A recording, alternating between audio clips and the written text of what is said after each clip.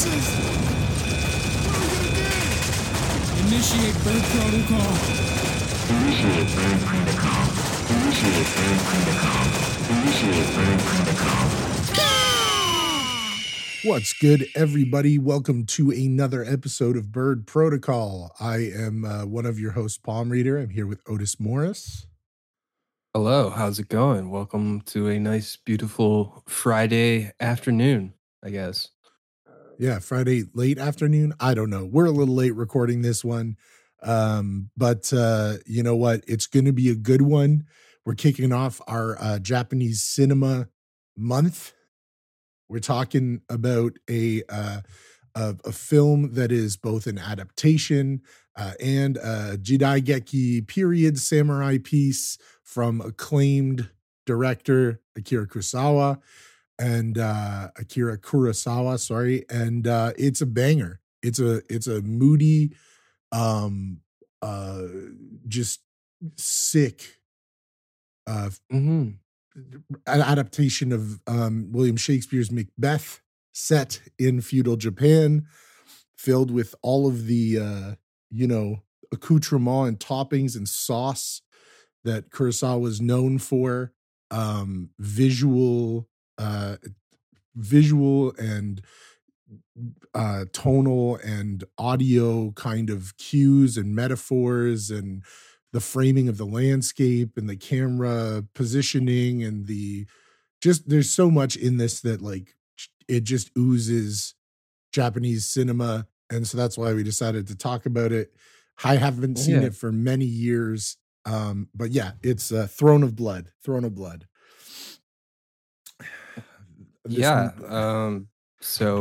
We decided to do this one instead of the standard samurai film like Yojimbo or Seven Samurai, which are ones that are also known as being adapted into Western movies, for a fistful of dollars, and the Magnificent Seven. But this one, I don't know, I thought it'd be nice. What if we did a Japanese movie that was kind of an adaptation of something sort of Western, like not that Shakespeare's I guess it is. I guess, it's set in Scotland. I guess that's sort of the Western world, but it's sort of set in medieval Scotland, and instead they shift the setting over the feudal Japan. And I think the shift in setting and style definitely works. Like it definitely, like the story flawlessly transitions into the samurai setting, and they drop obviously the Shakespearean language, because I don't think you could translate Shakespearean language into Japanese. I think that would probably be fucking nearly impossible, because and I think even some Shakespearean today, like reading it today, it's like, what the fuck is this guy saying? The syntax, like the way that the Japanese language and poetry works versus the way that like Shakespearean English and poetry and beat and meter and the way that they would speak and the rhythm, it's just two completely different things. Like it's it wouldn't work if you tried to do a direct one-to-one adaptation. But this is, as you said, it adapting it into the feudal Japanese setting, the samurai lore, and history, and just the kind of tone of kind of Japanese mythology and everything. It just works really well. And of course, like, we can't, I'm glad you brought up that we didn't choose Yojimbo or Magnificent Seven or, because I think that those movies, I mean, you listeners should watch those movies. They are very important, and they very much informed so much of our culture. Like even Star Wars, like it's on record that lots of Star Wars is influenced by Kurosawa films. Like this is a huge part of cinema history, and in the genealogy and lineage of modern cinema comes from Japanese cinema. Yeah, and a lot of all these samurai movies from like the 50s and 60s and stuff that then became Western movies in 60s and 70s in America, like they work so well and translate so well between America and Japan because both these countries were experiencing the exact same thing at the end of the 1800s. Like there were still samurais or ronin around as mercenaries for hire at the end of the 1800s, much like in the American West, there was still outlaws and fucking gunslingers in 1890. So they both represent this sort of clash of older outlaw ideals versus, in the Industrial Revolution, fucking cars and engines and shit. Yeah, it's like, yeah, we can't have people fucking shooting each other in the streets or like beheading a man in the streets with a fucking sword because of a disagreement. It's 1895. Let's get shit together. And the other thing too is that they're so ingrained in the mythology of the countries. Even in Canada to a degree, like the frontier stuff is ingrained into our kind of cultural identity, and they become folk heroes and stuff. And that's very much what was happening. Like the time that this movie was made and some of the other films wasn't that long ago. Like you probably could have seen 30 years before, still seen people who were samurai or were cowboys. Or outlaws, and there's a period of time where a outlaw from the frontier west could have gotten on a boat in San Francisco, traveled to Japan, and kicked it with samurais. Yeah, like I'm sure Akira Kurosawa or somebody amongst his like regular production team was probably lived amongst samurai, and which is why his movies have such a fucking like perfect feel to them and seem authentic. Same way as like fucking Ford, whatever, the good dude that made all the fucking westerns in the 40s, like all the John Wayne shit. Like he was around during actual gunslingers. Like was it you that was saying how somebody Wyatt Earp, yeah. His funeral was attended by Hollywood filmmakers, and they knew him. Like Wyatt Earp was a known person who informed certain things about it, because Wyatt Earp, The Last Ride of Wyatt Earp, Tombstone episode, go listen to that. Because not only that movie bangs, also the mustache, also just it's sick. But absolutely. That these people were, this is kind of more fresh in the history at the time of making these films. It's more fresh and prescient. It's where this is the period of time where those people are becoming folk heroes, and you still have the remnants. And I'm watching this, I was like floored by how amazing their costumes look. And then I looked it up because I was like, I got to know this. And I looked it up, and it said, Kurosawa and his team of filmmakers were very, very, very adamant about capturing the truthful and realistic samurai dress code and, kind of cultural norms and the way that they handled themselves within their own culture and stuff like that. And it just adds this level of kind of realism and authenticity that just like, it just elevates watching Kurosawa films. I mean, of course, there's some of them where it's like he takes liberties and whatever. That's part of filmmaking, right? But it just bangs. Like the Jidageki, like period piece, feudal Japan, samurai stuff bangs. Like, and it's also you see the starts of so many cinematic tropes and really cool uses of camera and even special effects. Before we started rolling, we were talking about scenes in this film where, like, these people had to innovate and figure out ways to make these things look real and do a pretty damn good job at it, considering this film was made in 1956 probably was when it was filmed. Released in 1957. So probably produced in whatever in 1956. But like, a lot of the special effects is like, given that if you're familiar with, the story of Macbeth, if you're not, sorry, the play's been around for 400 years. Get your shit together. Spoiler, there's no spoiler alerts here. Yeah. Macbeth goes insane and dies at the end. Okay, that's how the story's been forever. Okay, Shakespearean tragedy. Yeah, like if you don't know that Macbeth is a Shakespearean tragedy.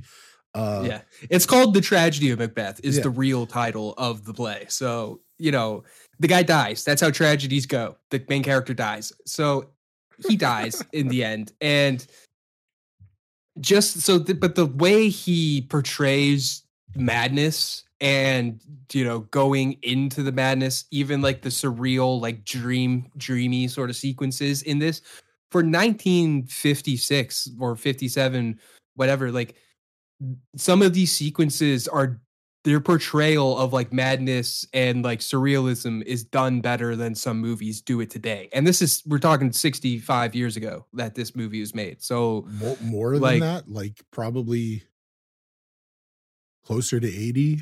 I mean, we're 2020, so 70. Yeah. So close. It's probably like 70 years. Yeah. Anyway, it doesn't matter. Long time ago.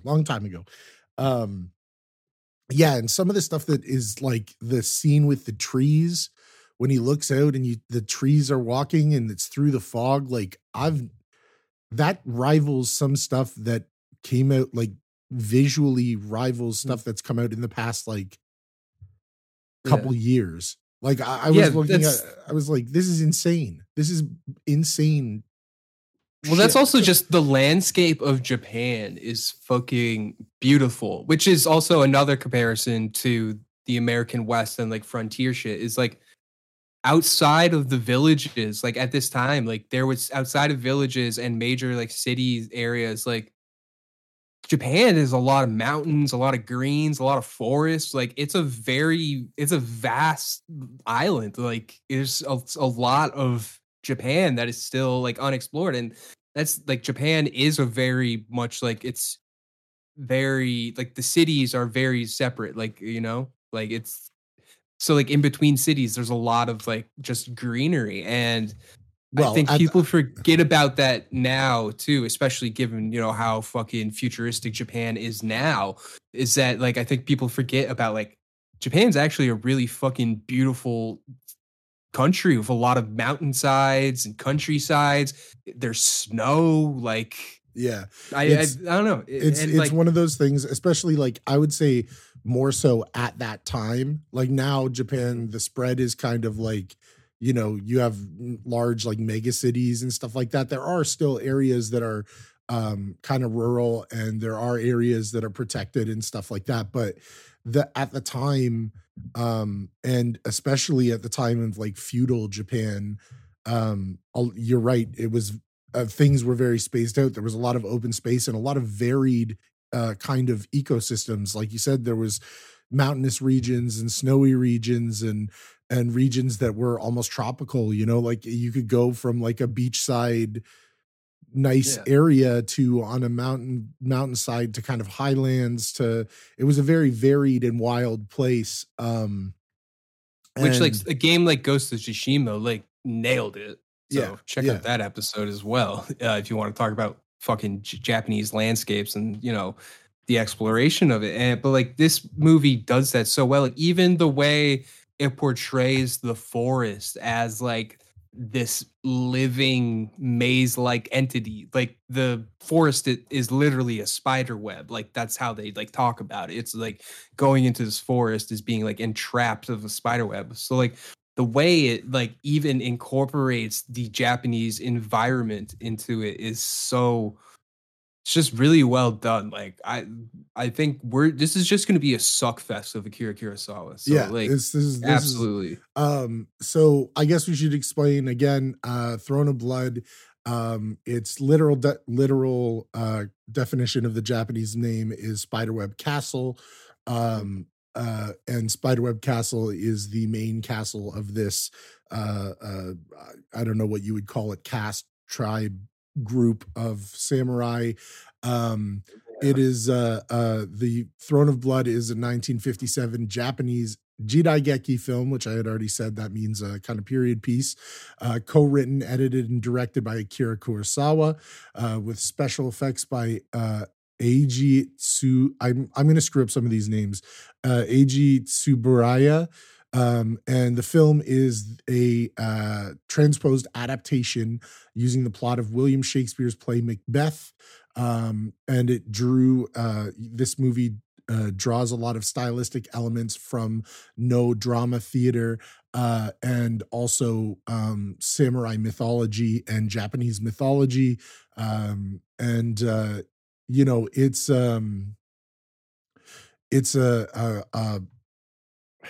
pretty much the plot of the film is that there are these two generals, Miki and Washizu. They're two samurai commanders who are friends.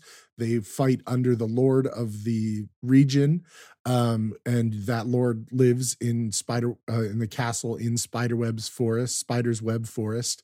At the start of the film, it kind of starts suddenly with there's these battles that are going on. Kurosawa doesn't show the battles really. He just has this really cool thing where he has messengers coming in and explaining what's happening while they're all sitting there, which at first I was kind of like taken aback because they're just firing it off. Like it's like one guy after another, and they don't really give any exposition or explanation as to what these fortresses are and who's fighting who and all this stuff. It's just guys coming in being like, Fortress 1 is in trouble. And then another one comes in and he's like, Fortress 2 is in trouble. And then another one comes in, Fortress 3 came to help Fortress 2. And you're like, what the hell is going on? But then you figure out that there's this battle going on. And then we're introduced to Miki and Washizu, who are coming back from a battle, and they're in Spiderweb Forest, and they come across a spirit. And this spirit, which is playing the witches' characters. So instead of the three witches, it's just one spirit, ghostly looking lady boy, man. Yeah, I don't know. Anyway, so they come back and they run into this spirit in this really cool. I want to talk about the scene that scene after, because I think it's really cool and really dope how they do it.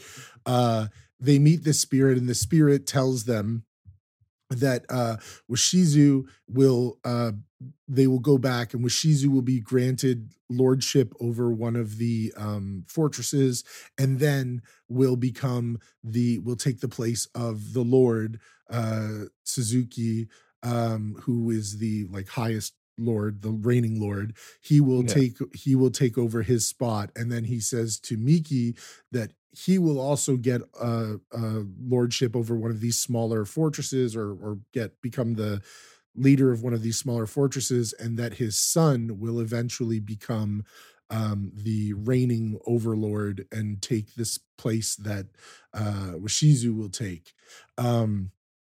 And they're like, yo, this is weird, this is wild, there's no way that this is true. They're laughing at it, they're threatening it and whatever. And then the witch vanishes in a really cool sequence.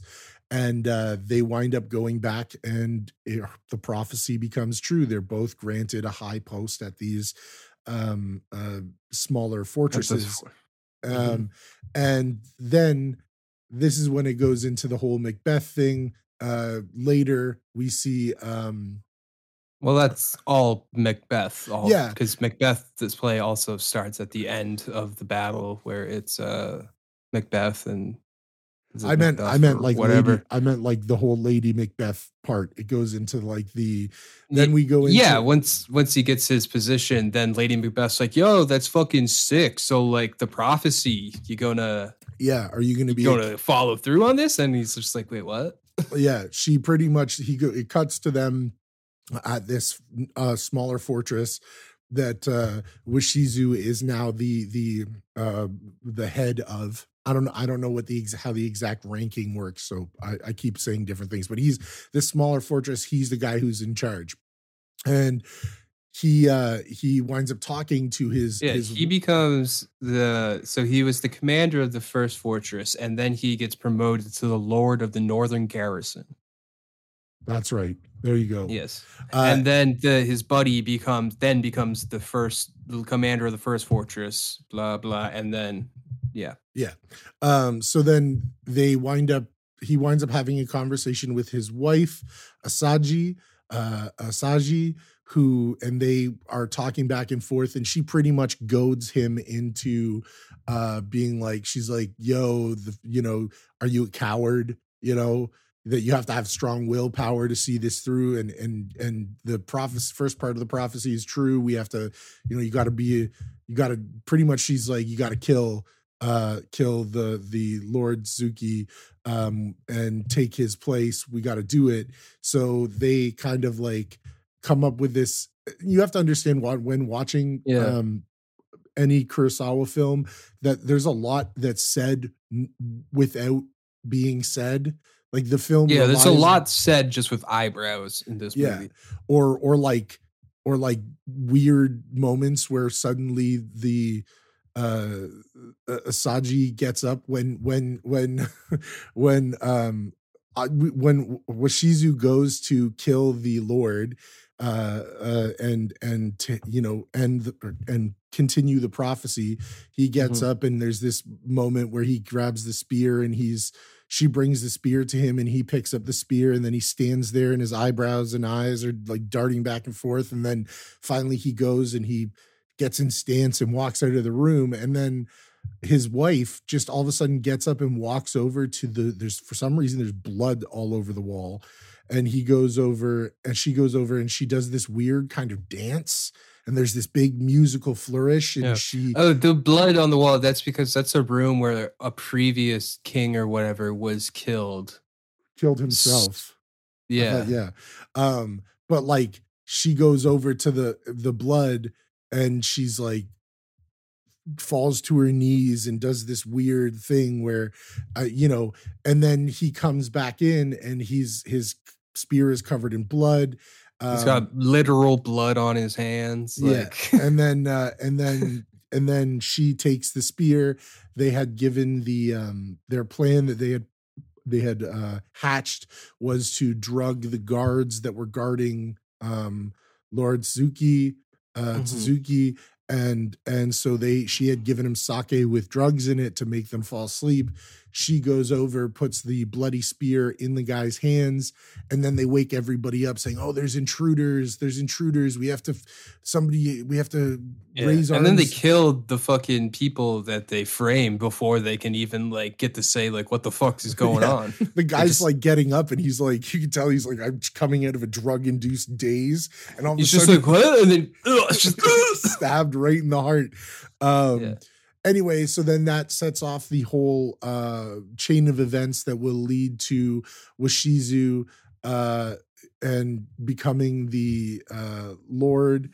The people who realize that he has plotted against them, the prince and the one of the other kind of warlords for the now dead former overlord, go back to Spiderweb Castle, where Miki is now taking charge, and he believes that his friend didn't do it, so he scares them away by shooting arrows at them, and allows Washizu to come in.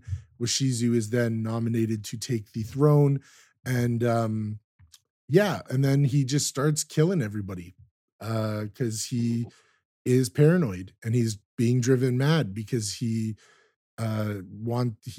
is scared of Miki's son taking his place, which was part of the prophecy, and it drives him mad. He has Miki killed. He gets drunk at a dinner and starts seeing ghosts. He's yelling at people all the time. He just walks down hallways just delivering fucking monologues to himself. Like he's going through it. The other lords, he finds out. Originally he says to Miki that your son can be my heir because I have no kids. And then his wife says, well, I have a child. And he goes, well, damn, okay, I guess I don't need Miki and his son. I got to take him out of the picture. So he hires some men to go and kill them. But they're not able to. And that's why at the dinner, he sees the ghost of Miki because they killed Miki, but not the son. And as it goes on, you realize that these other this other group of samurai who had been attacking at the start are coming back, and they're being aided by all of the people that Washizu has spurned on or burned because of his insanity. And then you have the final kind of peak of madness moment where none of his kind of warlords and strategists really believe in him, and nobody will give him any help in how to defend from this army that's coming, these thousands of soldiers that are coming to usurp him. So he goes back into the woods. He sees the spirit again. This time the spirit transforms into a bunch of different people, and tells him, you won't be defeated in battle until the trees of Spider's Web Forest come alive and rise up against you. And he goes, ha ha ha, that's not possible. Ha ha ha. And he's like, I'm not going to be defeated in war. So then he goes back and tells all of his army that, and they feel good for a minute or two until he just keeps going on. Yeah, he just keeps going. And I think they just get to the point where they're like, dude, shut up. Like, shut up. Yeah. And he's up, and then, then there's a really cool part where a bunch of birds come into the I guess the main room, his like throne room. All these birds come in and they're arguing whether it's a good omen or a bad omen. And I don't know. I think a lot of birds coming into your house, and they all screech really weird. They're all like, ah! I would be like, that doesn't seem like a good omen. But Washizu is certain that things will be okay. Also, I should mention his wife, the child is stillborn, and it drives her crazy. There is a scene at the end, right before the peak of madness, where Washizu goes to see Asagi, and she's not washing her. She's just like rubbing her hands, but there's no water. And she keeps talking about that there's blood on her hands and it can't come off. And she's gone crazy. She's cracked. And then they go and they're, he's like, there's no way we're going to lose. Again, you're right. He won't shut up. He just keeps talking about how there's no way he can lose. And then guess what? He looks outside and the trees are walking up the hill towards them. And that's when he just goes absolutely nuts. And all of his men are like freaking out because they're like, wait, this is exactly what you said was going to lead to us being defeated and was going to lead to us losing in the battle. And it's happening. And it's a crazy shot. It's like these trees moving over, but there's fog underneath. The use of fog in this movie is excellent. It's insane. Yeah. And it just looks so like arresting and wild, and he keeps going back to the window and looking at it because he can't believe what he sees in his eyes.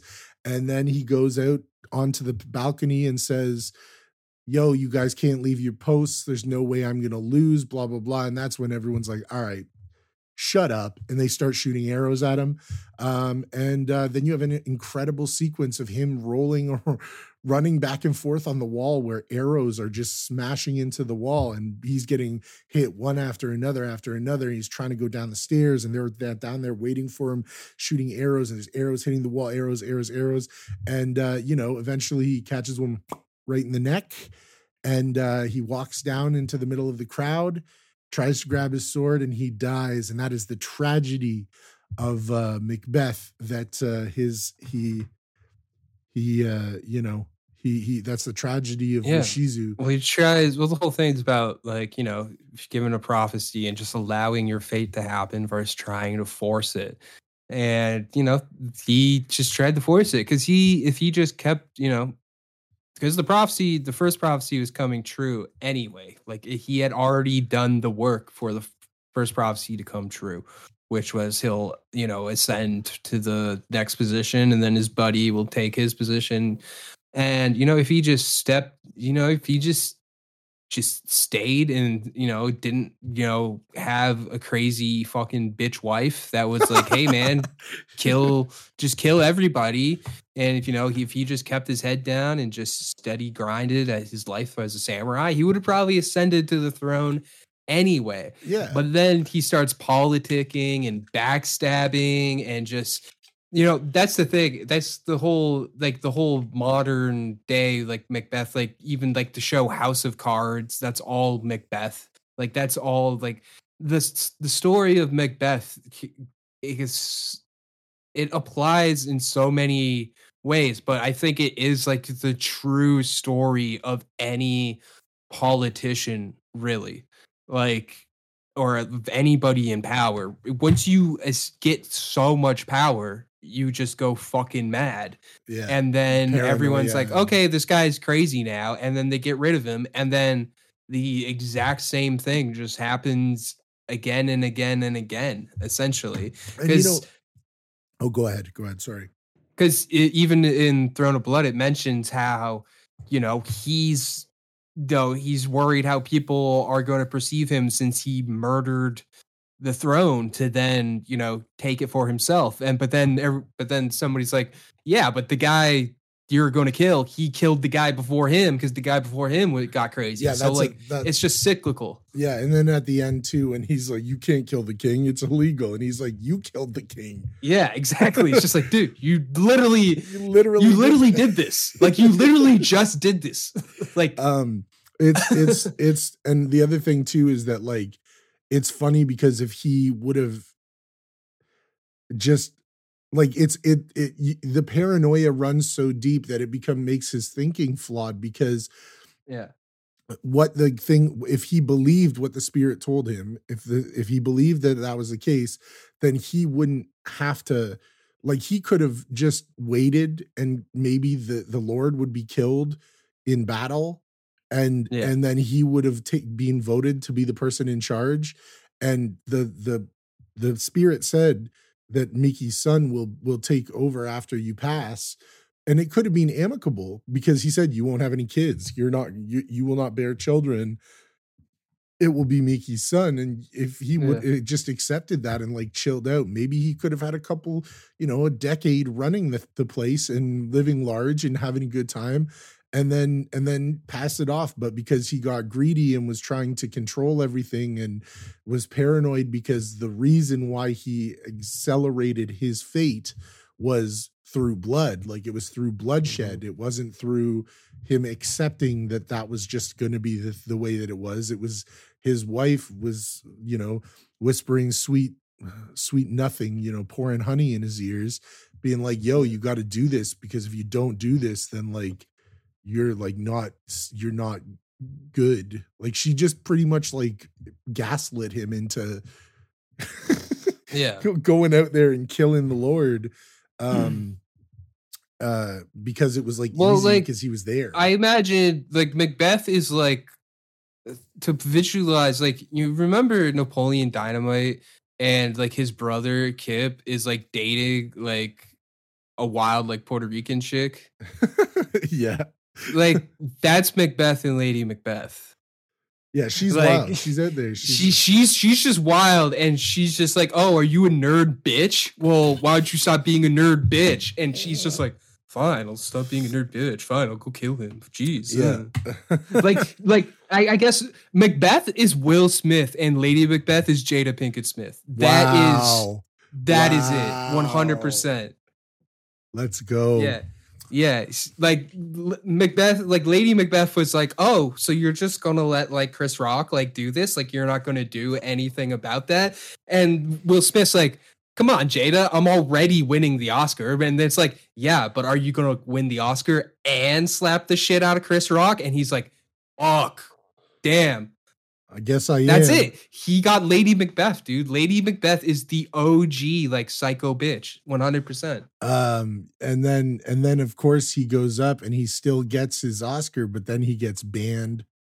And then exactly, now he's just shunned. Now everyone's like, okay, you won the Best Actor award, but like now nobody wants to fucking talk to you ever again. And then also. Washiro, he just talks for way too much. He just keeps talking until people are like, "Hey, dude, shut the fuck up." Will Smith's acceptance speech. He went on. He just kept going on. People were like, "Yeah, Denzel Washington. We love Denzel, who also played Macbeth." This is all coming together a little bit too It's all well. coming together. Will Smith is just a modern day Macbeth. That's wild. That's wild. Just boom. You heard it here first. You heard, yeah. If anybody makes that movie, I'm stamping it now that you owe us some money. Oh yeah. Yeah, that is a Bird Protocol production. Yeah, 100%. That's wild. Anyway, yeah, no, she's not good. I feel bad for like Mickey because he doesn't do anything. He's just like, oh, cool. And then he's like, yeah, my friend didn't kill the Lord. Like, he's a good guy. He wouldn't do that. Like, I vouched for him. Like, he's a good guy. And then it's like, oh, by the way, I'm sending an assassin to cut off your head and bring it to me. And then he kills the assassin because the assassin lets the kid. This guy is he's got bloodlust. He's killing. He's killing. And then so you got to think about this too, that this adaptation is the backdrop is this beautiful feudal Japan, and is peppered with the various different kind of cultural customs and lore. You know, there's one scene where they're talking about how they saw a pack of rats running away.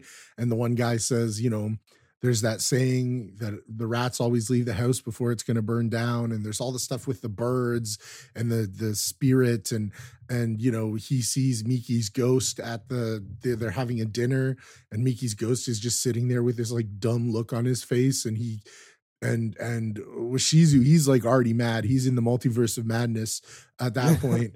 And he's just like, don't stop sitting there. Why are you sitting there? I'll kill you again. And he's like screaming in front of his generals and stuff. And I'm like, dude, composure, calm down. But no, his wife's too is like, oh, he's just drunk. He's just drunk. He's had too much. And it's like, I'm pretty sure we're all just listening to a man confess a murder, right? And everyone's just like, we're me and you, we're seeing this, right?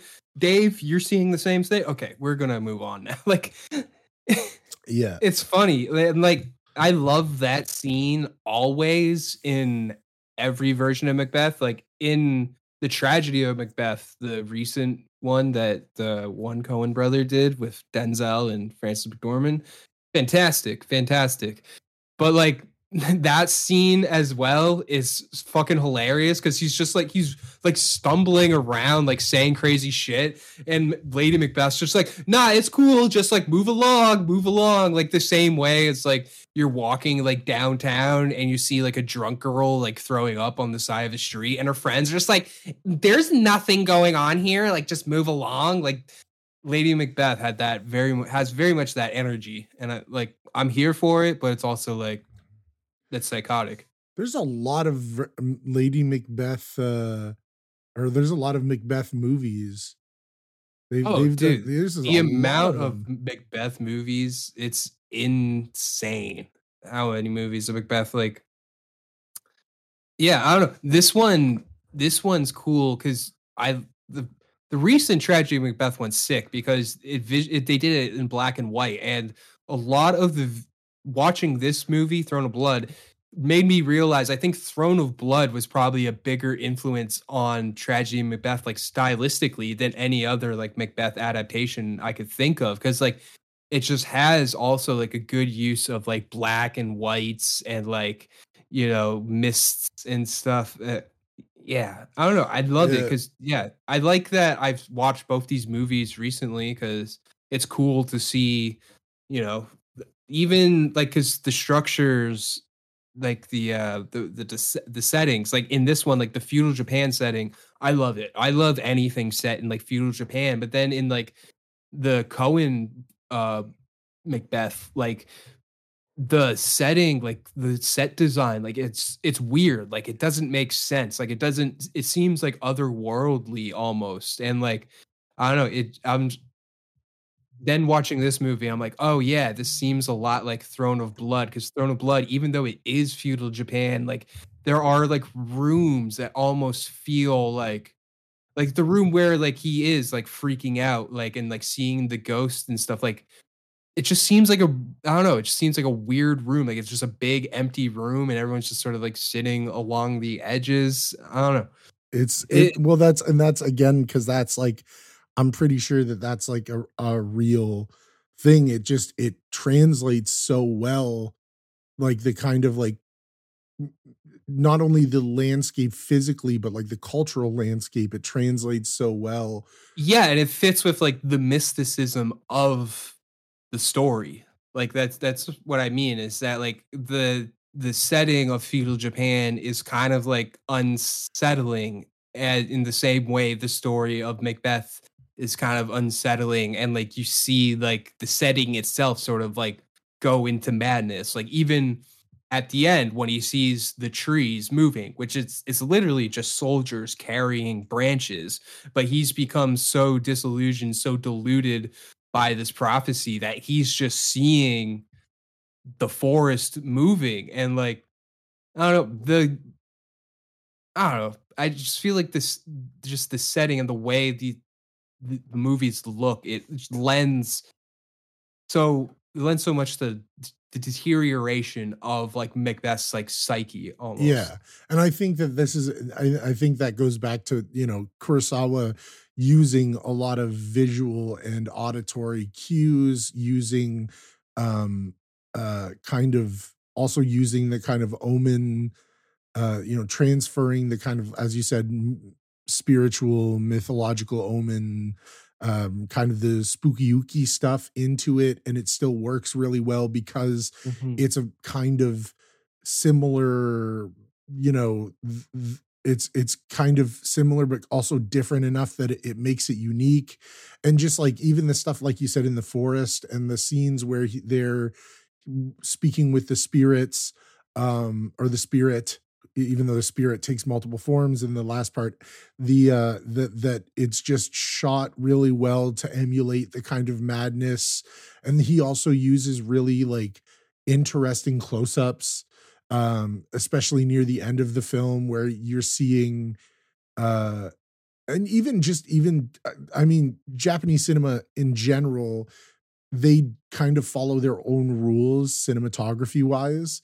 And it's a lot more, if you know about Japanese culture, that there's a level of kind of skill of artistry in all aspects.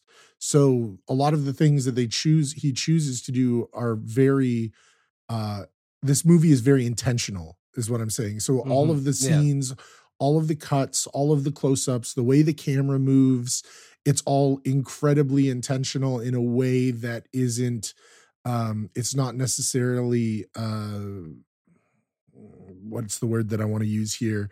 It's not abrasive, but the methodology is more about the artistry in the camera eye than it is about following the protocol of what's been done before. You know what I mean? Like, yeah, they've kind of followed, like, if it makes sense to do something at this point, then do it. Like if it makes sense to have a swipe transition at that point, then do it. Like, which is something that comes around later in Hollywood, but in this period, at the same time in Hollywood, the films that they're making there's a very defined rule of the way that you make it and the way that you do things. And of course there were directors that were pushing the edges of that, but there's more care placed in the artistry of the actual act of filming and thought put into the way that the camera perceives. And we're getting into actual, and then like there's actual theory. like technical Japanese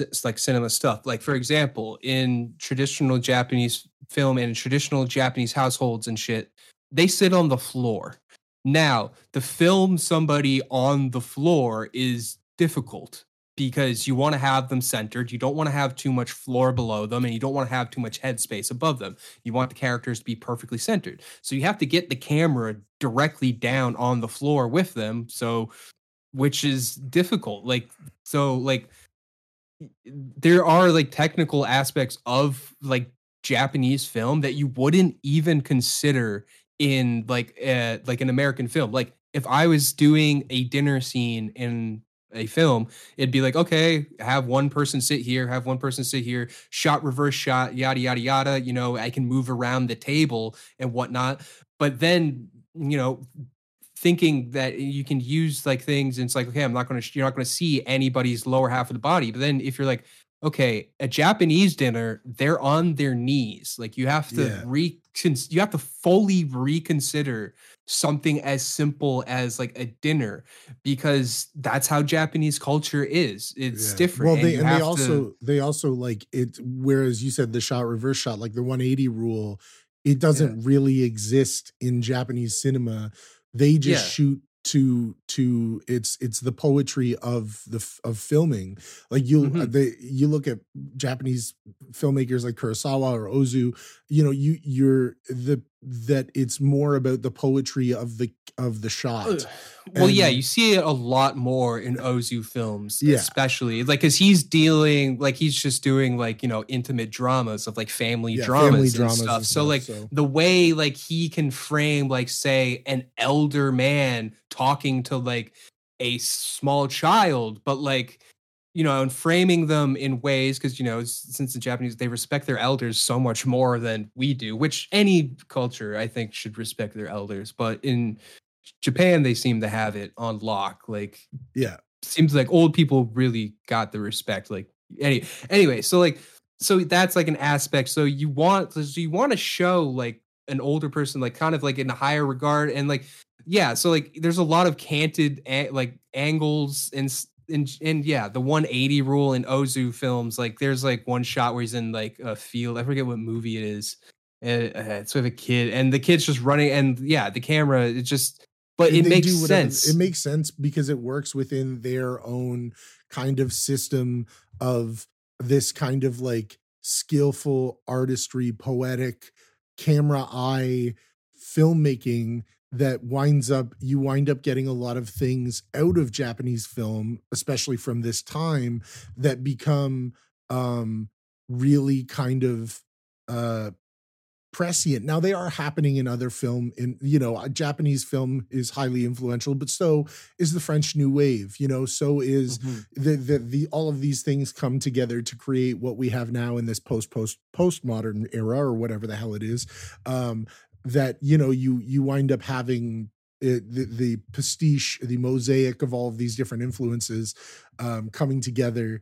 But you notice this in this film because sometimes the way that they shoot it, like one of the ones that I thought was super weird was they have this scene where they are chasing the people on the horses. So our Macbeth character is chasing after the prince and the advisor to the old lord, and they're trying to chase him to the spiderweb castle, and they start off going, there's like a big scene where everybody's running for some reason, and I was like, I don't understand what really is happening here. Like all of a sudden there's a battle, but like because they're chasing after like the guy and his son, right? Yeah, but they don't explain that right away. It's just all of a sudden it's like multiple random angles of these people freaking out.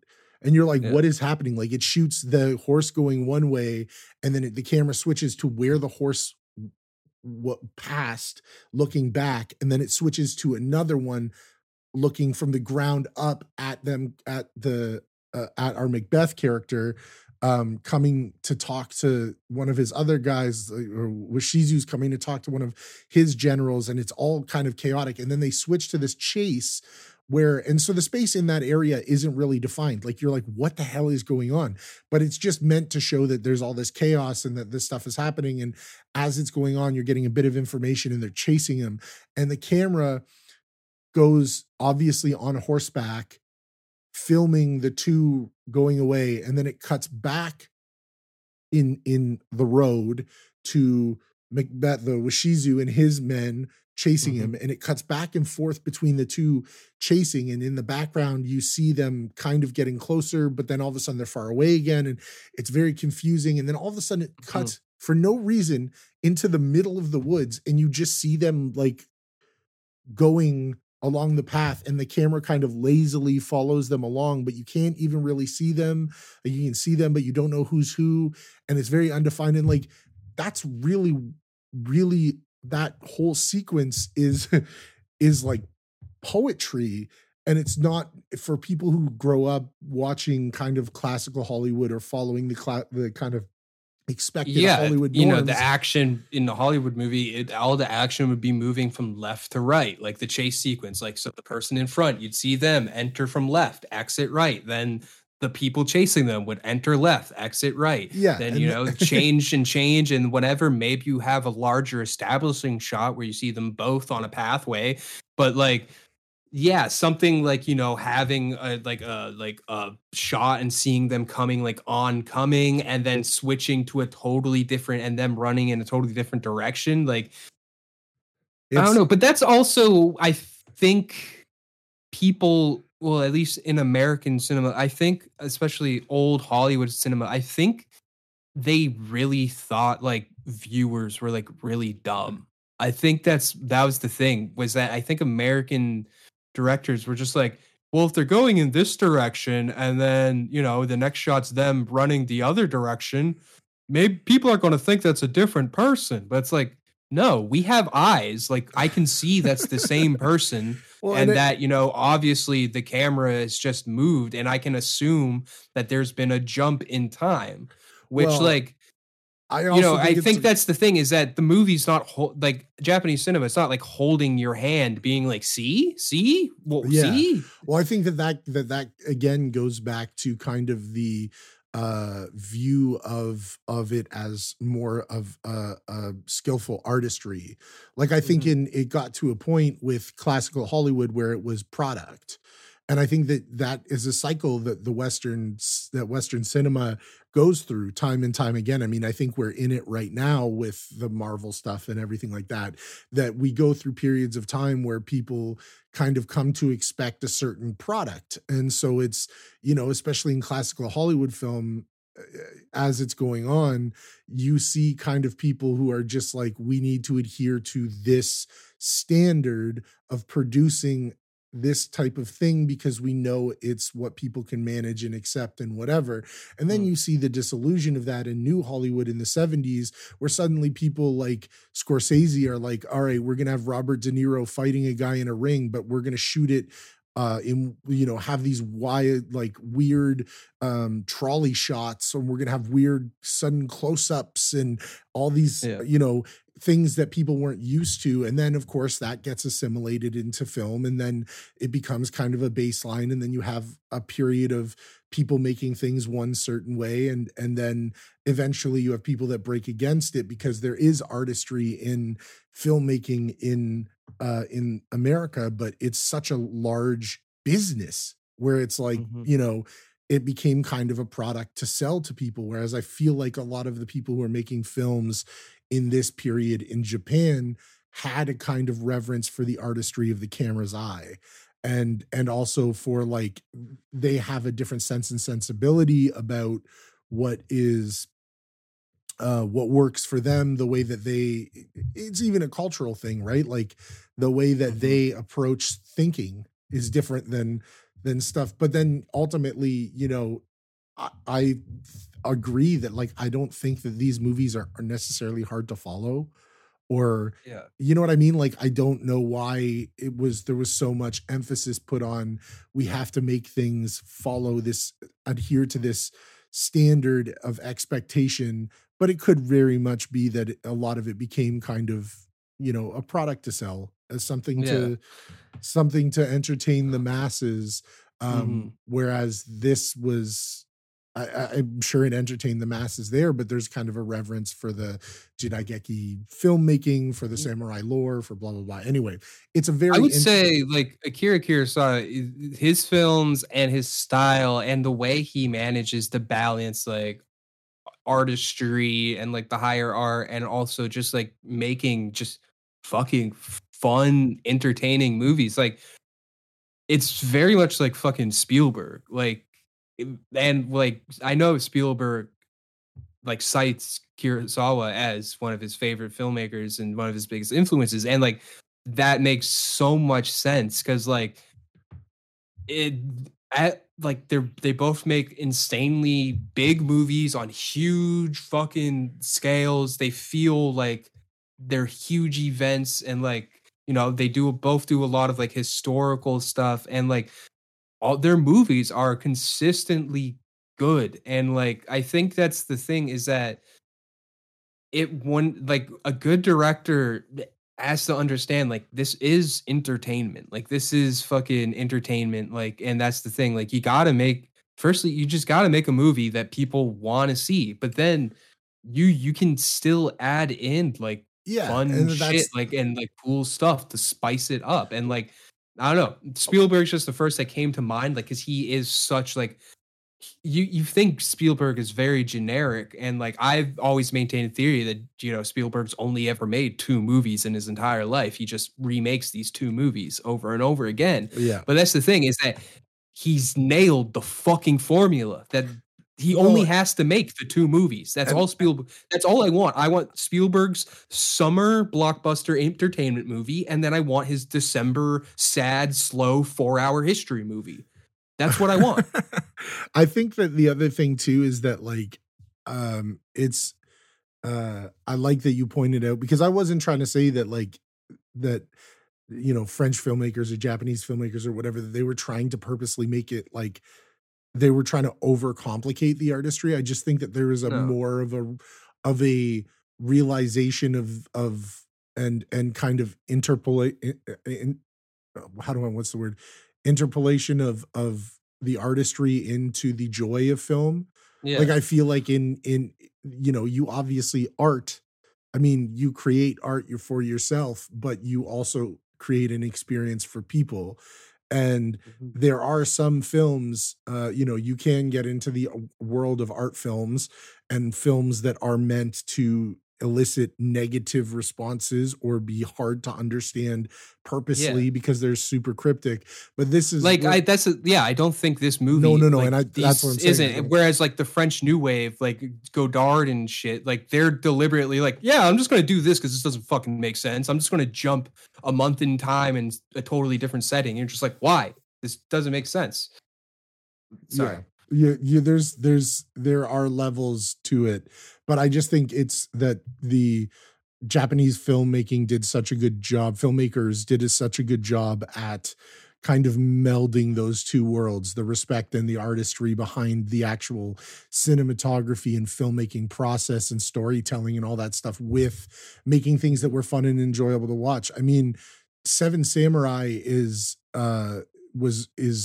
you know, a pillar in cinema history, and it's got all these things about it that are artistically and narratively you know, that were, you know, new at the time, and that were very that influential and changed and changed the course of filmmaking history. But it's a good movie to watch. You know what I mean? Like you watch it and you're like, wow, this is art, but I'm also really enjoying the samurai. You know, like I'm really enjoying the story and what's happening. And I just think it's really good. And I'm glad you said Spielberg, because Spielberg's a good example of that. I mean, some of his biggest movies are blockbuster films, are films that he wanted to make for entertainment. But I think he, like many of the kind of new school of filmmakers, understood that, you know, it's to be enjoyed. Look at Scorsese, look at, you know, any of the people from that class, that they like, knew the artistry and respected the artistry, but they also understood about the viewing experience and making something that is palatable and enjoyable and people want to see more, you know. Yeah, like to me it's insane that the dude that made fucking E.T. also made Schindler's List. Like that's fucking crazy. Jurassic Park and Schindler's List back to back. Yeah, like that's insane. Like in the same year, made Jurassic Park, and Schindler's List, was editing Jurassic Park while he was filming Schindler's List. Dude goes crazy. Listen to our Jurassic Park episode 2 if you want to hear more about Spielberg, because we talk more about him in there. Anyway, yeah, this movie, and again, as I said earlier in the pod, for a film from this time, the special effects and the kind of atmosphere and the use of landscape and everything, it's insane. I want to talk about the scene where they find the spirit the first time. And we were just talking about this before we started recording, where there's this moment where after they talk to the spirit, the spirit, well, leading up to them finding the spirit, they're in the woods, and there are all these like shots of the trees and light coming through the trees, but it's raining, and then they hear this laughter, this echoing, oh ha ha ha ha, and they're freaking out. They're like, oh my god, what are we gonna Oh do? yeah. Like, Oh, there's also this fucking like terrifying sounding pan flute that's like piercing. Like it is a piercing pitch. My cats were upset yeah, by the sound. my cat didn't like watching this Yeah, movie. like the high. Yeah, it was and then there's this cool thing where they go off to chase after it. Again, the space is not defined because the camera's jumping around to all sides of them. You're kind of like, what's going on? It's confusing. But then they go off and they chase after it. And there's this amazing scene where he's shooting them running through the woods, and he must have found the right angle where the sunlight was coming down on them, because the rest of the forest looks black and gnarly, and they're running through and they're like lit up. I don't know if there's like a light that was on them or it was just like natural. I don't know how he did it, but it looks crazy. And then they pull up on the spirit, and the spirit's there spinning her little wheels, singing her little song, and gives them the prophecy. And then afterwards she stands up and she takes off her coat, I guess. And when she takes off her coat, it flies back towards the screen and then cuts, and she is gone. And it's zoomed in on them and pulls out. And then the hut that she was in is also gone. And Yeah. it looks great. Like it actually looks like it gives this mystical feeling, this thing where it's like, whoa, how did they do that? Like, and this is 57, 56. Yeah. And it still delivers the same amount of like, ooh, that like, you know, $1 million on CGI now. Yeah. But crazy. like, I don't know, just seeing such a simple practical effect of like, okay, so the person's going to disappear. We're going to push the camera in. The characters are going to enter that frame. And then we're going to get rid of the hut before the camera pulls back to reveal it.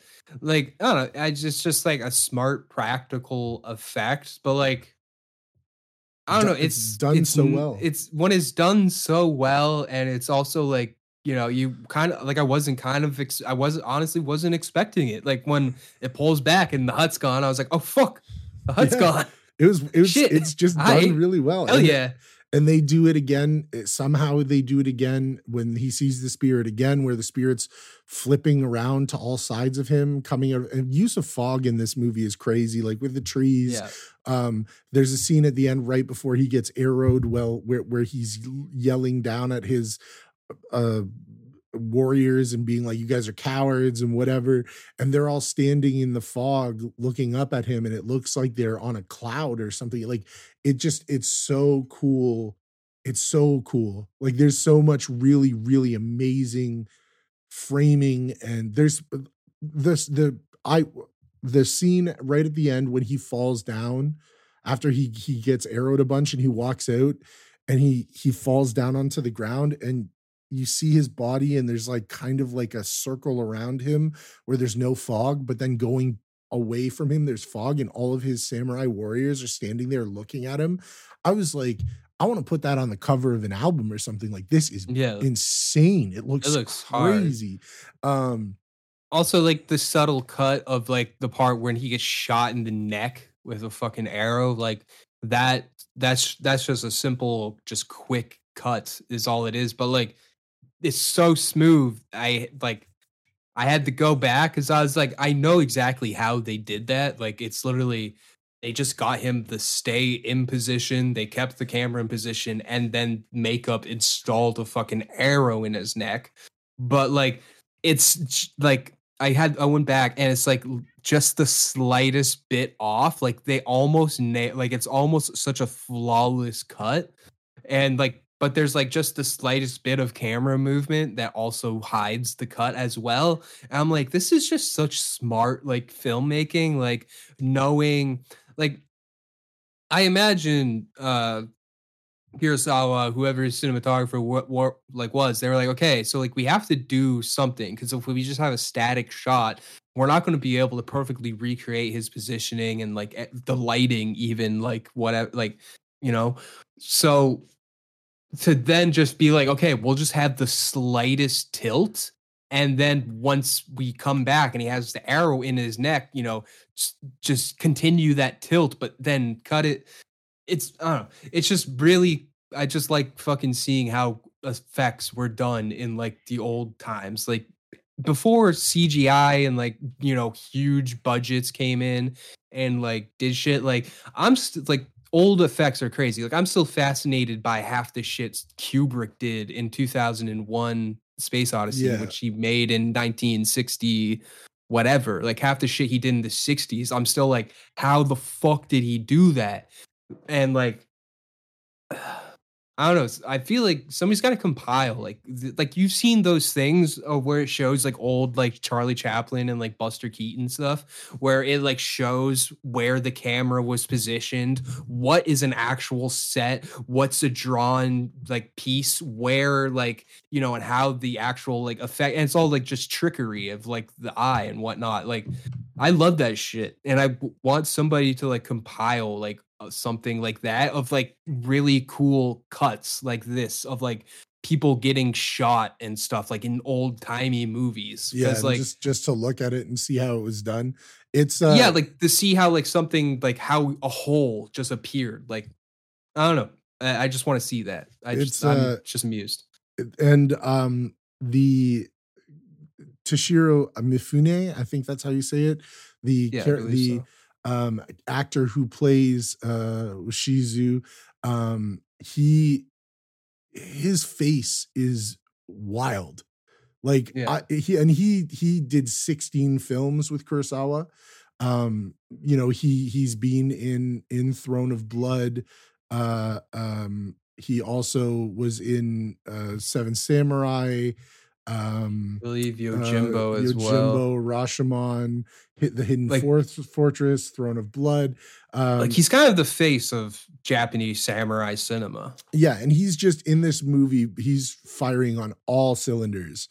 Like some of the close-up stuff, some of the close-up shots, and went near the end when he's going insane and his face just, it's like so filled with like rage and like fear, and he just does such a good job of, even after he gets after Miki and he get the new posts after this thing happens, where they meet the spirit after the battle and says you're going to get these new posts tonight, and they go back and they do the thing where the Lord says, hey, take this and to take this sword. Now you're the head of the northern garrison. Hey, take this sword. You're taking over his old post, for your bravery and for all you've done. And then as they're walking away which is a really cool shot because the camera's set up behind them and they both go up and get the swords. I think it briefly cuts to their faces as they're accepting the swords. And then it goes back to being behind them and they turn around and walk away. And you see Washizu, like kind of like his eyes dart back and forth because he's like, oh my God, it came. And it's so subtle, but he just kills it. It's just so good. He's just, the look on his face of, yes, Grace, my cat's coming to talk about samurais now. Hell yeah. The look on his face, the slight movement of his eyes, and the way, because they're obviously supposed to stay composed, right? Like it's a lot about of composure and calmness and stillness and respect towards their Lord, but they turn around and they're walking away, and it's just this slight crack of holy shit, and it's so good. It was like I watched it and was like, ooh, all right, I know what's gonna happen. Like even in that look, you're like, oh, he's getting sucked into it already. And then of course he goes to see his wife, who does an incredible job at seeming like a evil, sneaky, weird lady. And her facial expressions the whole time are wild. Like just a great work across the board in this film. I can't say enough how much I enjoyed rewatching it today. I just thought it was, sometimes you got to go back, man. Sometimes you got to go back and look at where Yeah. classic film and see some of the stuff that they did and really like dig into it, because you realize how amazing a lot of it was. Like, I think there's this level of wonder in film that's kind of gone away a little bit because CGI has made everything possible. And this isn't to say that I Yeah. don't like CGI, but like, like I think that there was a period of time where when CGI stuff happened, like you think of like James Cameron films or Jurassic Park or any of the early CGI stuff, where when you saw it, it was like unbelievable because people haven't done that before. But now pretty much everything has been done, right? Like, you need a guy Yeah. who's a half bull, half man with a giant axe.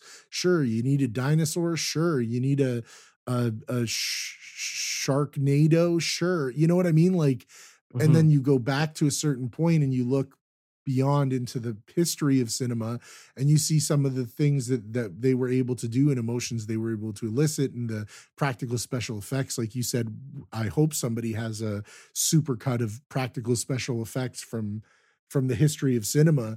And you look at it and it's kind of a little bit magical. I don't know. Is that Yeah. a weird way to put it? It's just kind of some of the stuff like that just they did was like, because like now, like thinking like that final scene, like all those arrows being shot, like those are real arrows being shot at him. Like he is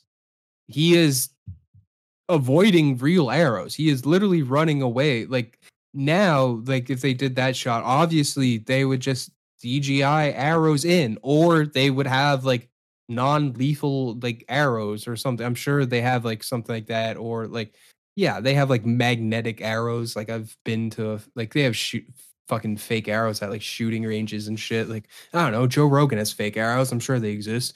So like fucking like that's so crazy thinking that he had like, because you watch that scene when he puts his arm out, that's him directing of where he's going next so that the fucking archers don't shoot him directly in the fucking chest. Yeah, and some of the shots you actually see where they've you can see that they've reshot it because there's holes in the wall.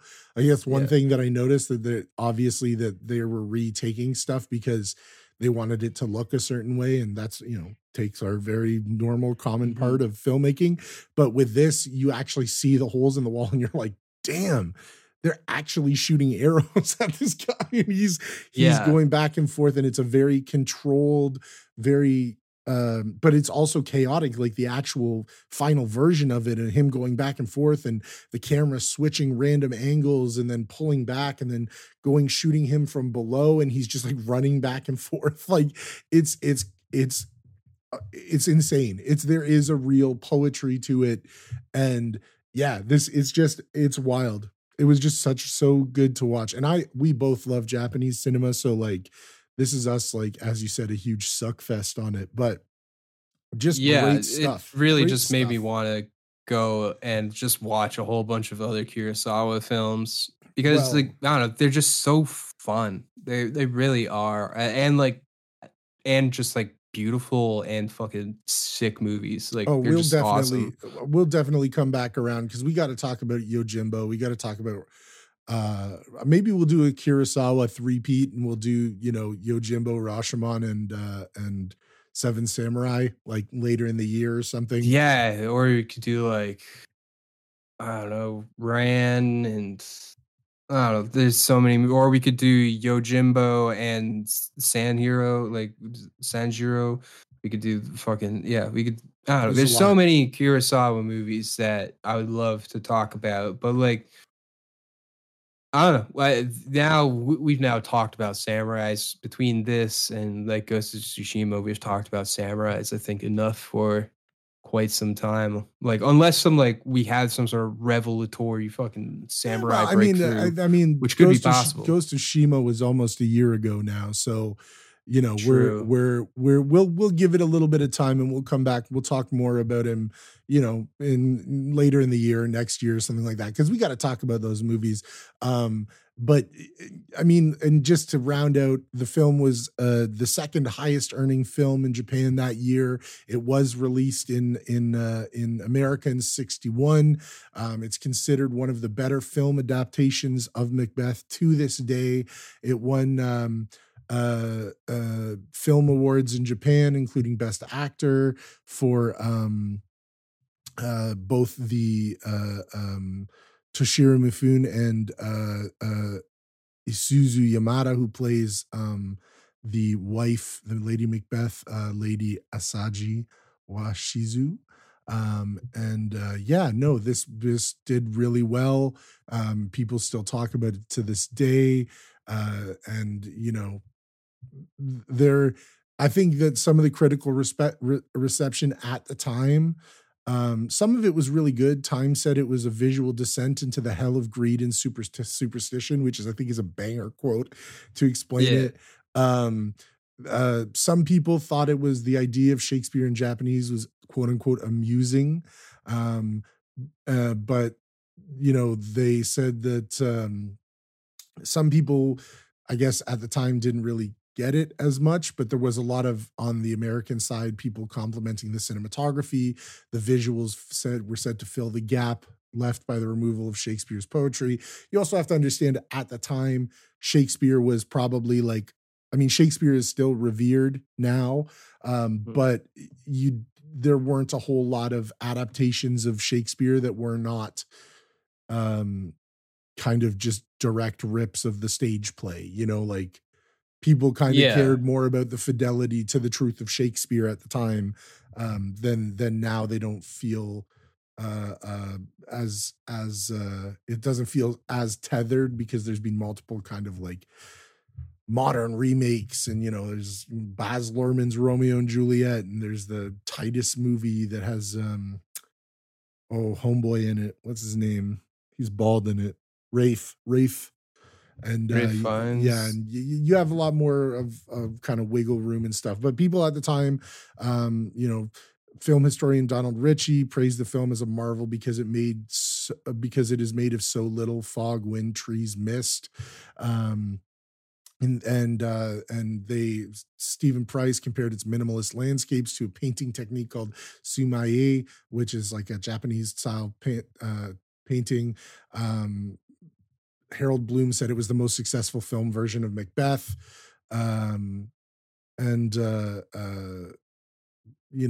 People were saying, in fact, it was much more satisfactory than most Shakespearean films. I mean, this is now later on, as time went on, people are looking back, and I think it still holds up. I still would say Throne of Blood and the recent Coen Macbeth, Tragedy of Macbeth, are probably the two best screen adaptations of Macbeth. Again, if you want to experience Macbeth, just go find a copy online and just read it. You just read Macbeth in a single sitting. Half of it's not going to make sense because the language is fucking dumb, but or go to a play. I'm an advocate for going to see a play, and that's another thing. Speaking of theater, is that Japanese cinema pulls a lot from Japanese theater, which like Japanese comedy or Japanese anything is its own thing. There's different. There's the Japanese theater is held in a different light. I mean, here people care about theater and understand theater, but there, I think because they were kind of slower to the industrialization, that for a long time, shadow theater, no theater, and all of that stuff was a lot more present in society, and it was considered a very high art.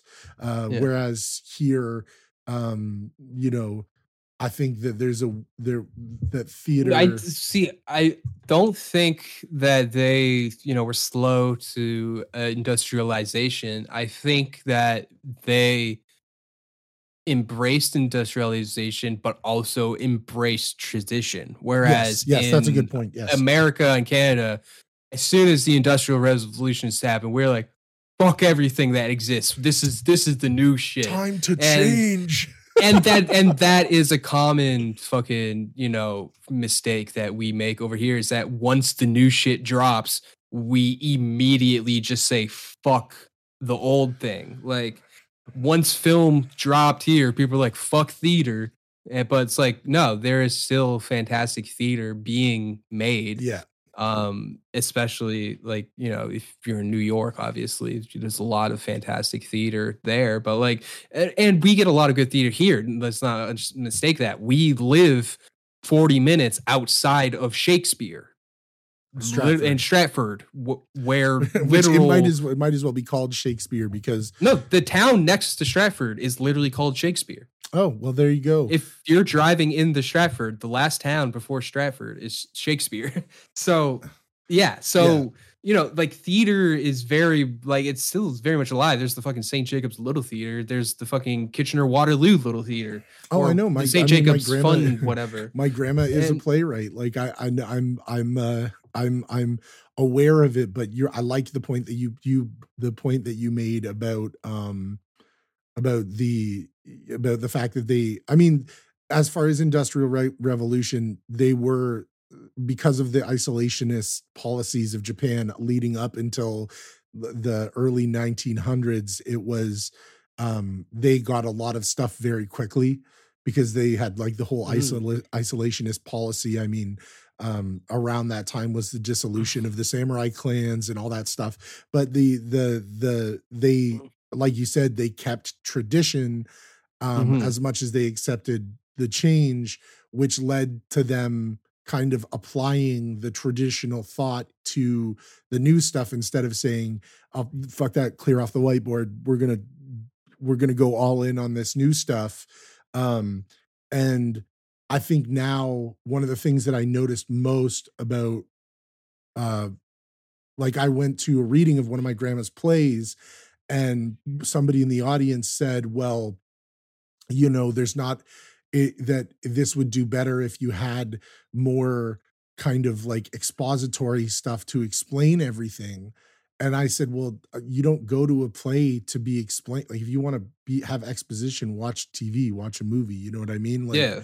I feel like here we've become accustomed to things kind of just being explained to us and handed to us, which again goes back to the whole people seeing Japanese cinema and going, why doesn't it fit the standard of what, blah, blah, blah, what I expect and blah, blah, blah. Anyway, I just think it's that this was such a smart idea for us suggested by Otis, for us to go back and look at some great Japanese film.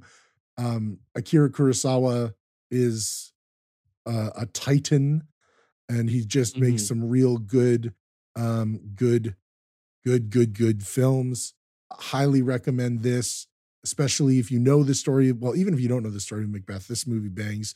But it is a great adaptation. I highly recommend any of the other Toshiro Mifune, Akira Kurosawa team ups, Seven Samurai. If you haven't seen it, Yojimbo, all that stuff. Do you have any other thoughts on this? Do we want to cover anything else?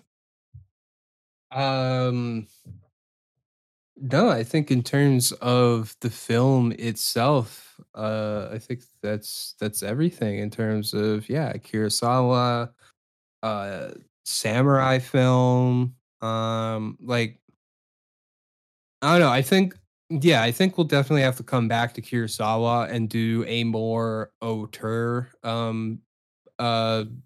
focused episode. And I would say, and also getting more into kind of the tropes of samurai film and stuff like that, because we didn't really get to cover that much today, and that's like a whole other can of worms. So I definitely think we'll come back and talk about it a bit more. But this was a fun way to sort of talk about the sort of influence and sort of like similarities between Western cinema and Japanese cinema without doing the whenever somebody sort of does that comparison, they always talk about Yojimbo, Fistful of Dollars, Seven Samurai, Magnificent Seven, because those are clear adaptations. Whereas I thought, doing a samurai movie and also talking about Shakespeare would be something different. I don't think the boys and girls and anyone else at home was expecting the boys to come through with some fucking Shakespeare knowledge. I think Yeah, and also I think this was a good chance for us to flex a little bit of the stuff that we've actually, got a degree for. Especially because we're talking about kind of the DNA of Japanese cinema and its influence on modern cinema and all that stuff. It was a very I think very smart introduction. It also allowed us to talk about what makes Japanese cinema a little bit different from Hollywood cinema and do the compare and contrast, but with a through line of Macbeth, which has been adapted more times on more stages, TV shows, and movies than probably you could count on all fingers and toes. And yeah, so I don't know. This movie just bangs. It's a very atmospheric, wild ride through paranoia, greed,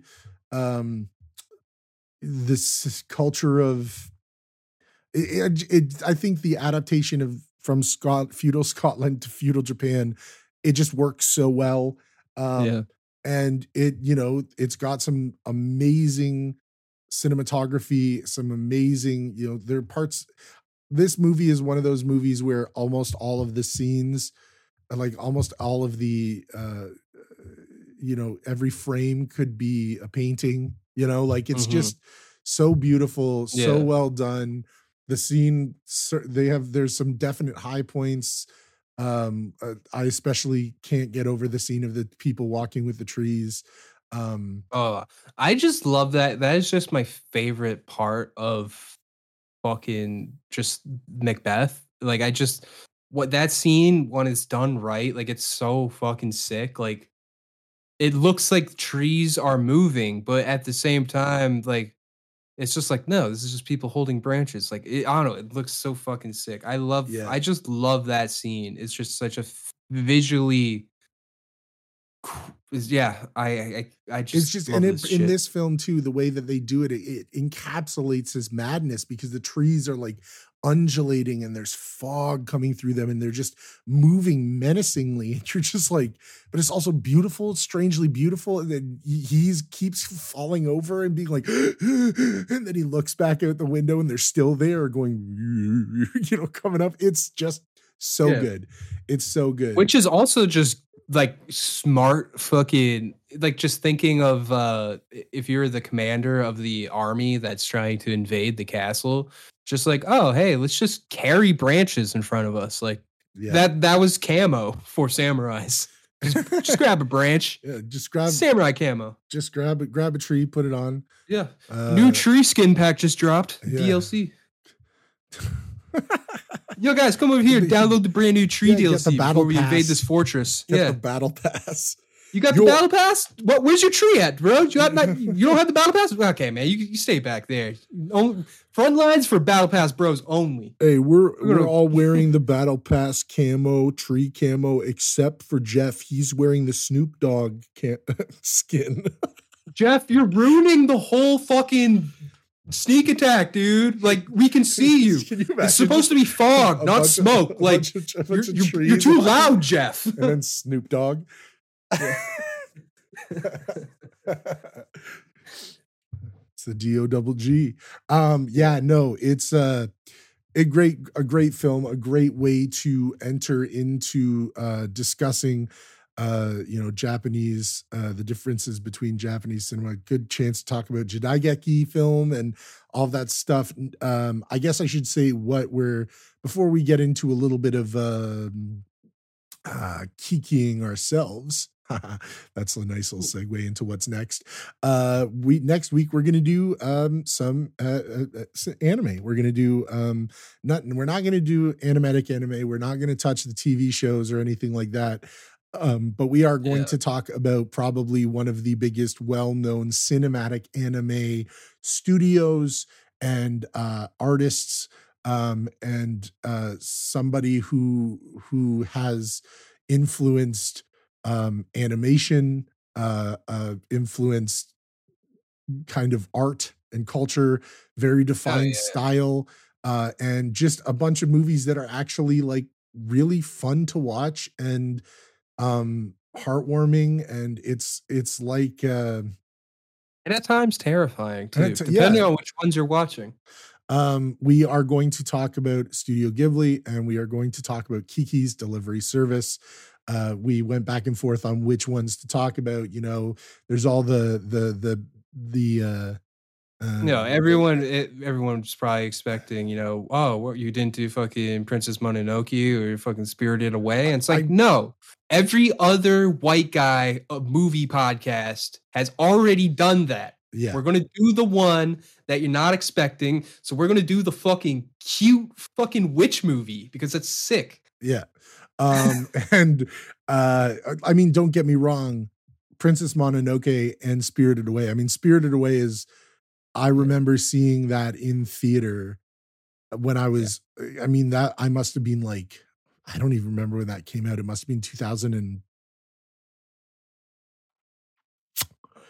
something 2002, I think, because I remember in grade 6 I went to my buddy Jonathan Samard's birthday party, and his whole birthday party was, we're going to have a Yu-Gi-Oh card tournament, and then at the end we watch Spirited Away. It was 2001. Okay. So I must have seen it when I was like, it was either I saw it 12, or it could have been, if it could have been that they brought it back at the Princess like a year or two later and I saw it. Either way, I saw Spirited Away, and it like blew my mind. I didn't know how to properly process how sick it was, and then that led me into watching all of the other ones. Spirited Away, Princess Mononoke, fantastic, Howl's Moving Castle, all of them. All the pretty much, you can't go wrong with a Ghibli film. Like that's you can't. And I think My Neighbor Totoro might be the most heartwarming movie of all fucking time. Like, if you don't watch that movie and like feel fuzzy inside and just good, you're fucking dead. Like, you're dead inside. Like, I'm literally telling you that you are dead and you need to like seek. Yeah, maybe get tested for sociopathy. Yeah, or just like call the morgue and tell them to come and pick up your corpse. Yeah. Hey, come on. I'm ready. Hey, is this the coroner? Yeah, I just watched My Neighbor Totoro and felt nothing. I'm dead. We'll be right there. Yeah, the coroner's like, we've got a dead one. Get to the corpse mobile. So we're going to talk about Kiki's Delivery Service and Ghibli and all that stuff. It is a very, very fun, heartwarming movie.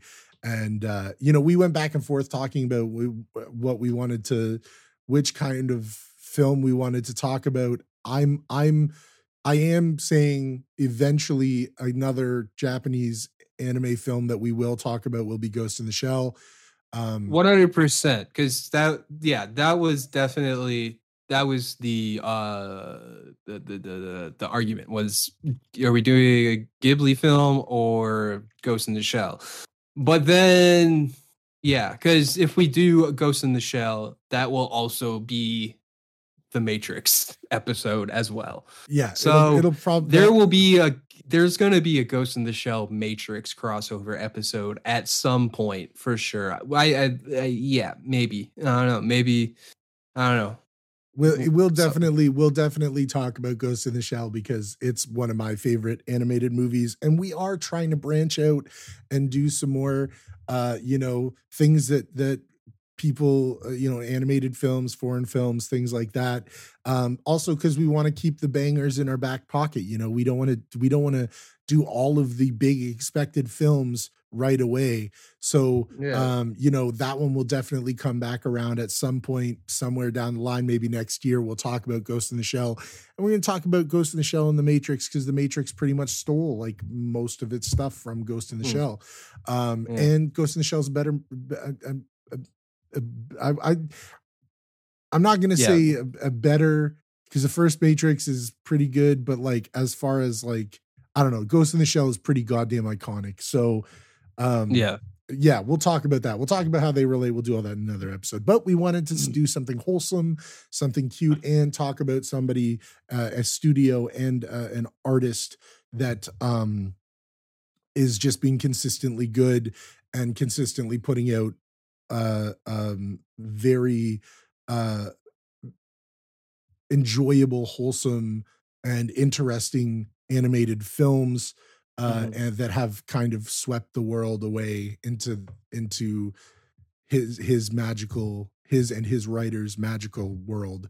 Yeah. And it's, so we're going to talk about that. We're going to have a little cute episode next week, talk about Ghibli, talk about Miyazaki. We're going to talk about the film, and so that's what we're doing next week. So now that we've got that out of the way, Throne of Blood, fantastic, incredible, amazing. Next week, Kiki's Delivery Service, wholesome, fun, cute, awesome, amazing. Ghibli, great.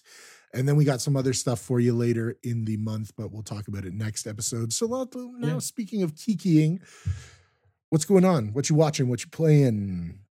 Well, conveniently, we were just talking about Samurais and Kurosawa because new game just dropped. That's all completely dedicated. It's a complete homage to that.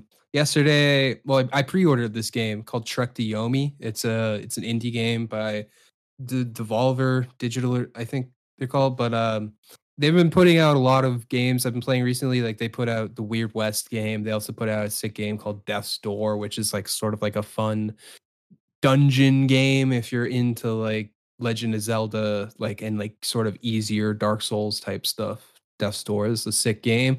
But they put out this game called Trek to Yomi, and it's kind of like a 2D Ghost of Tsushima sort of style. Like it's just you have a sword, and like I'm only in like the second level, and you get like more weapons, but it's very much just a sword play sort of 2D game.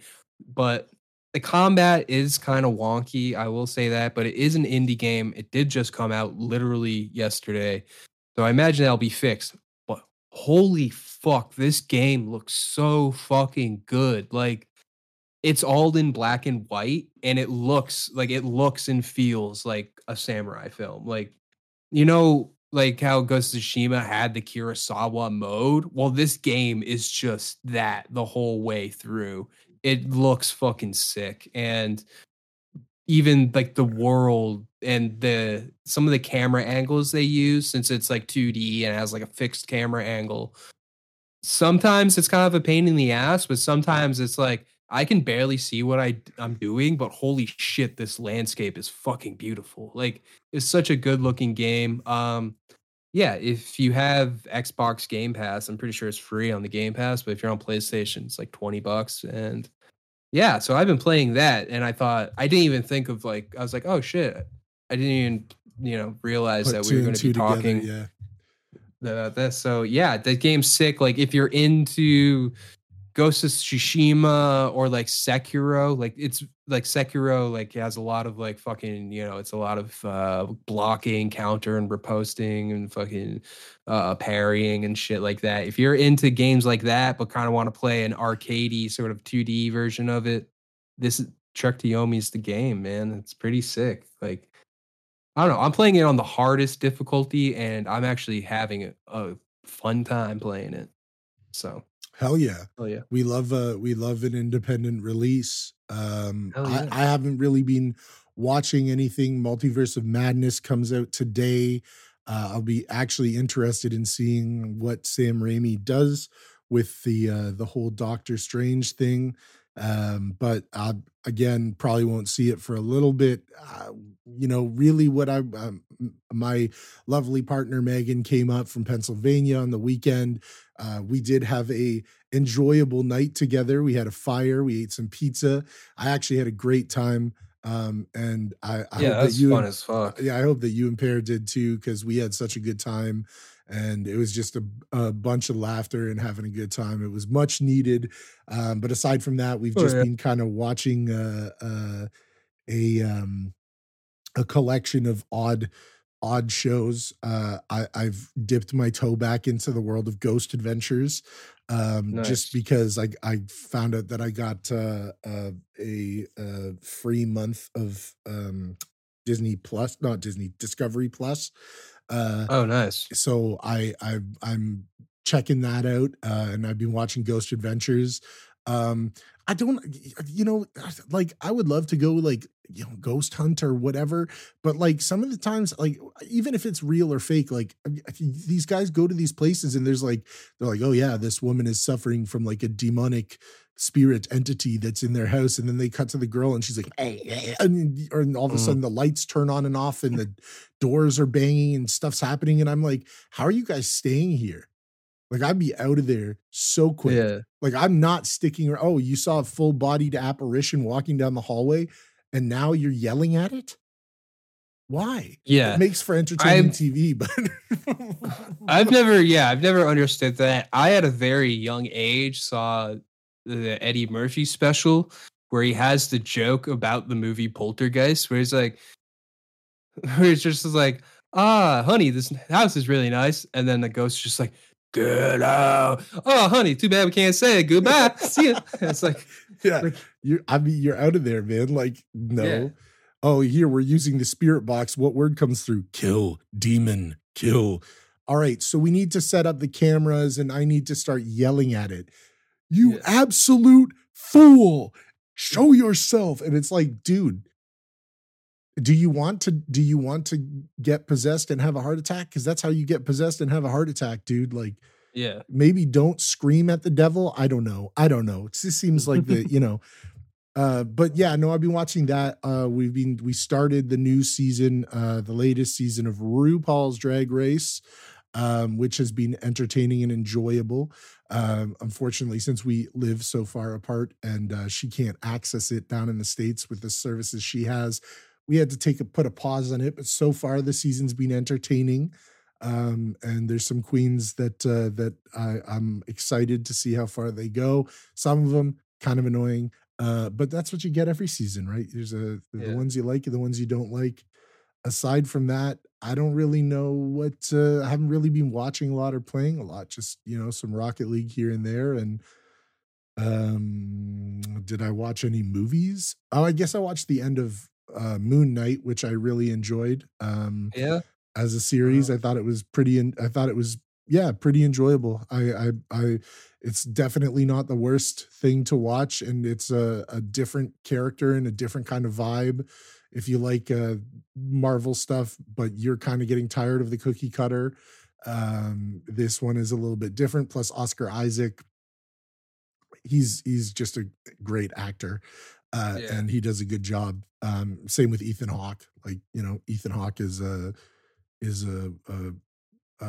real ace in the hole actor and just delivers almost every time. So, it was enjoyable. I think that's pretty much it. I don't have a lot to bring to the table. I don't know, anything else that you've been watching, enjoying? What did I watch? I don't know. I watched a horror movie called Basket Case from the 80s. That movie is fucking ridiculous. Like, I just wanted to put on like a ridiculously stupid horror movie. And that movie, if you ever just want to like shut your brain off and watch a man walk around with a mutant in his basket, in a lunch basket, that's the one to go. I meant to go see a movie this week called The Sadness. It's like a Taiwanese like horror zombie movie, and it's playing at the Princess. And I really wanted to go see it, and it just hit me today that I should go see it, but now it's not fucking playing there anymore. So if anybody knows where this movie is playing, it's called The Sadness, let me know so I can go and see it, because it looks fucking bloody and gory. But yeah, no, I haven't really done much this last week. I've been very, very low key. Yeah. I mean, I guess there's a couple albums last week. Future's album and Bronson's album came out. Bronson's album actually really good. I really enjoy it. Very solid. I mean, it's a very Bronson album. As we said last week, it's some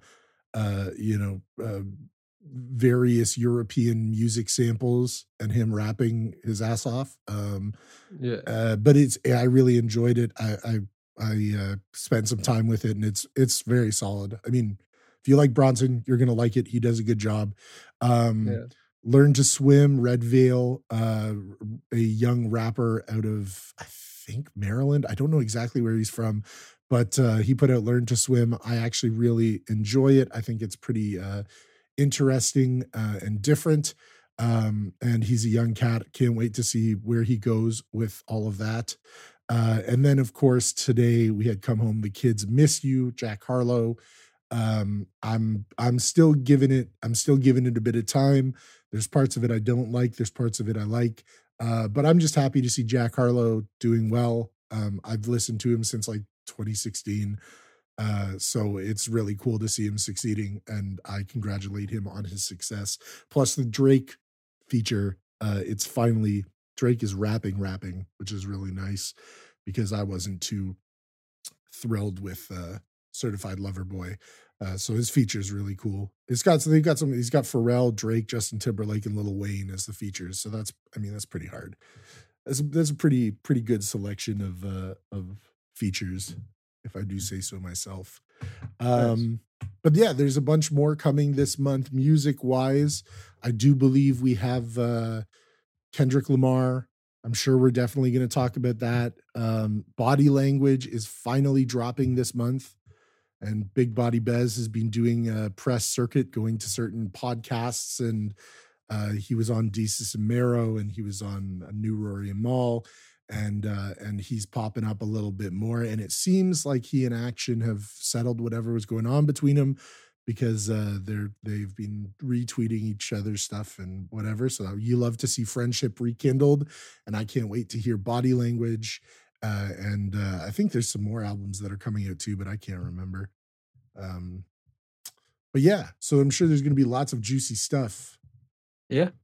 This month, as we do our Japanese cinema month. And yeah, I don't know. Is there anything else?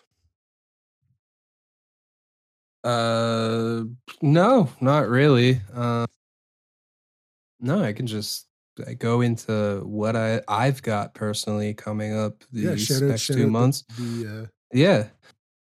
Alrighty. So I don't know, if you're in Waterloo, May 17th, got a comedy show at the Duke of Wellington on King Street, Waterloo. Come on out to that. I think it starts at like 7:30 or 8 or something. There's tickets available on Eventbrite.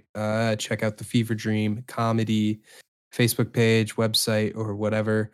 And yeah, get tickets, or yeah, come on out. And then June 16th, or June 16th is the premiere for Snowblinded. So come on out to that. That'll be a fun thing. Tickets are available right now through something. I don't know. I think there was a website, actually. I did have an actual website. So June 16th. And now if you go until Tuesday, from now until, or I guess never mind, this is over. But there was like buy 3 tickets, get 1, whatever. But just go to snowblindedmovie.com and you can get tickets for that. And then the Regicide premiere is like a week after. I don't know why I just don't have these fucking dates written down, but Regicide premiere, hold on. It's on the Princess website now. There we go. June 26th at the fucking Princess. That's a Sunday, 7 p.m. Come on out, see Regicide. It's on the official Princess Cinema website. So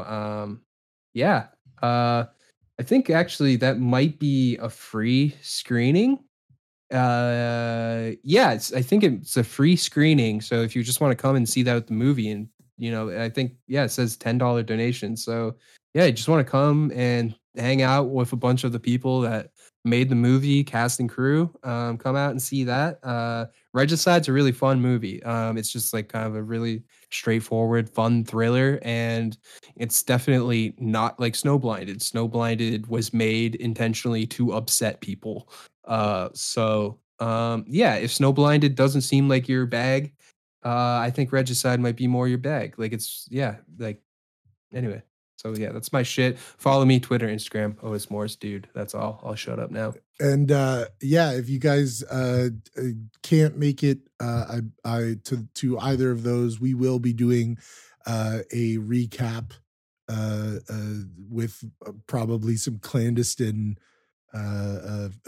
content from those after the premieres. We'll do a recap and talk about all of that, but we'll both be there.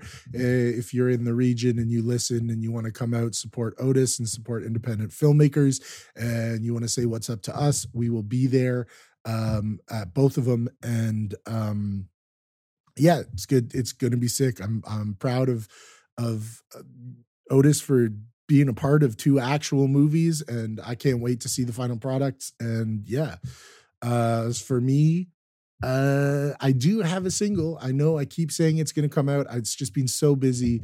I'm going to try and drop 2 singles this month, and then keep on rolling down towards July, August, whenever the album drops. I also have palm reader music finally that is pretty much ready. I'm just waiting for a couple things, and so that's going to come out, some of that stuff. Anyway, got music coming, just life got busy this month.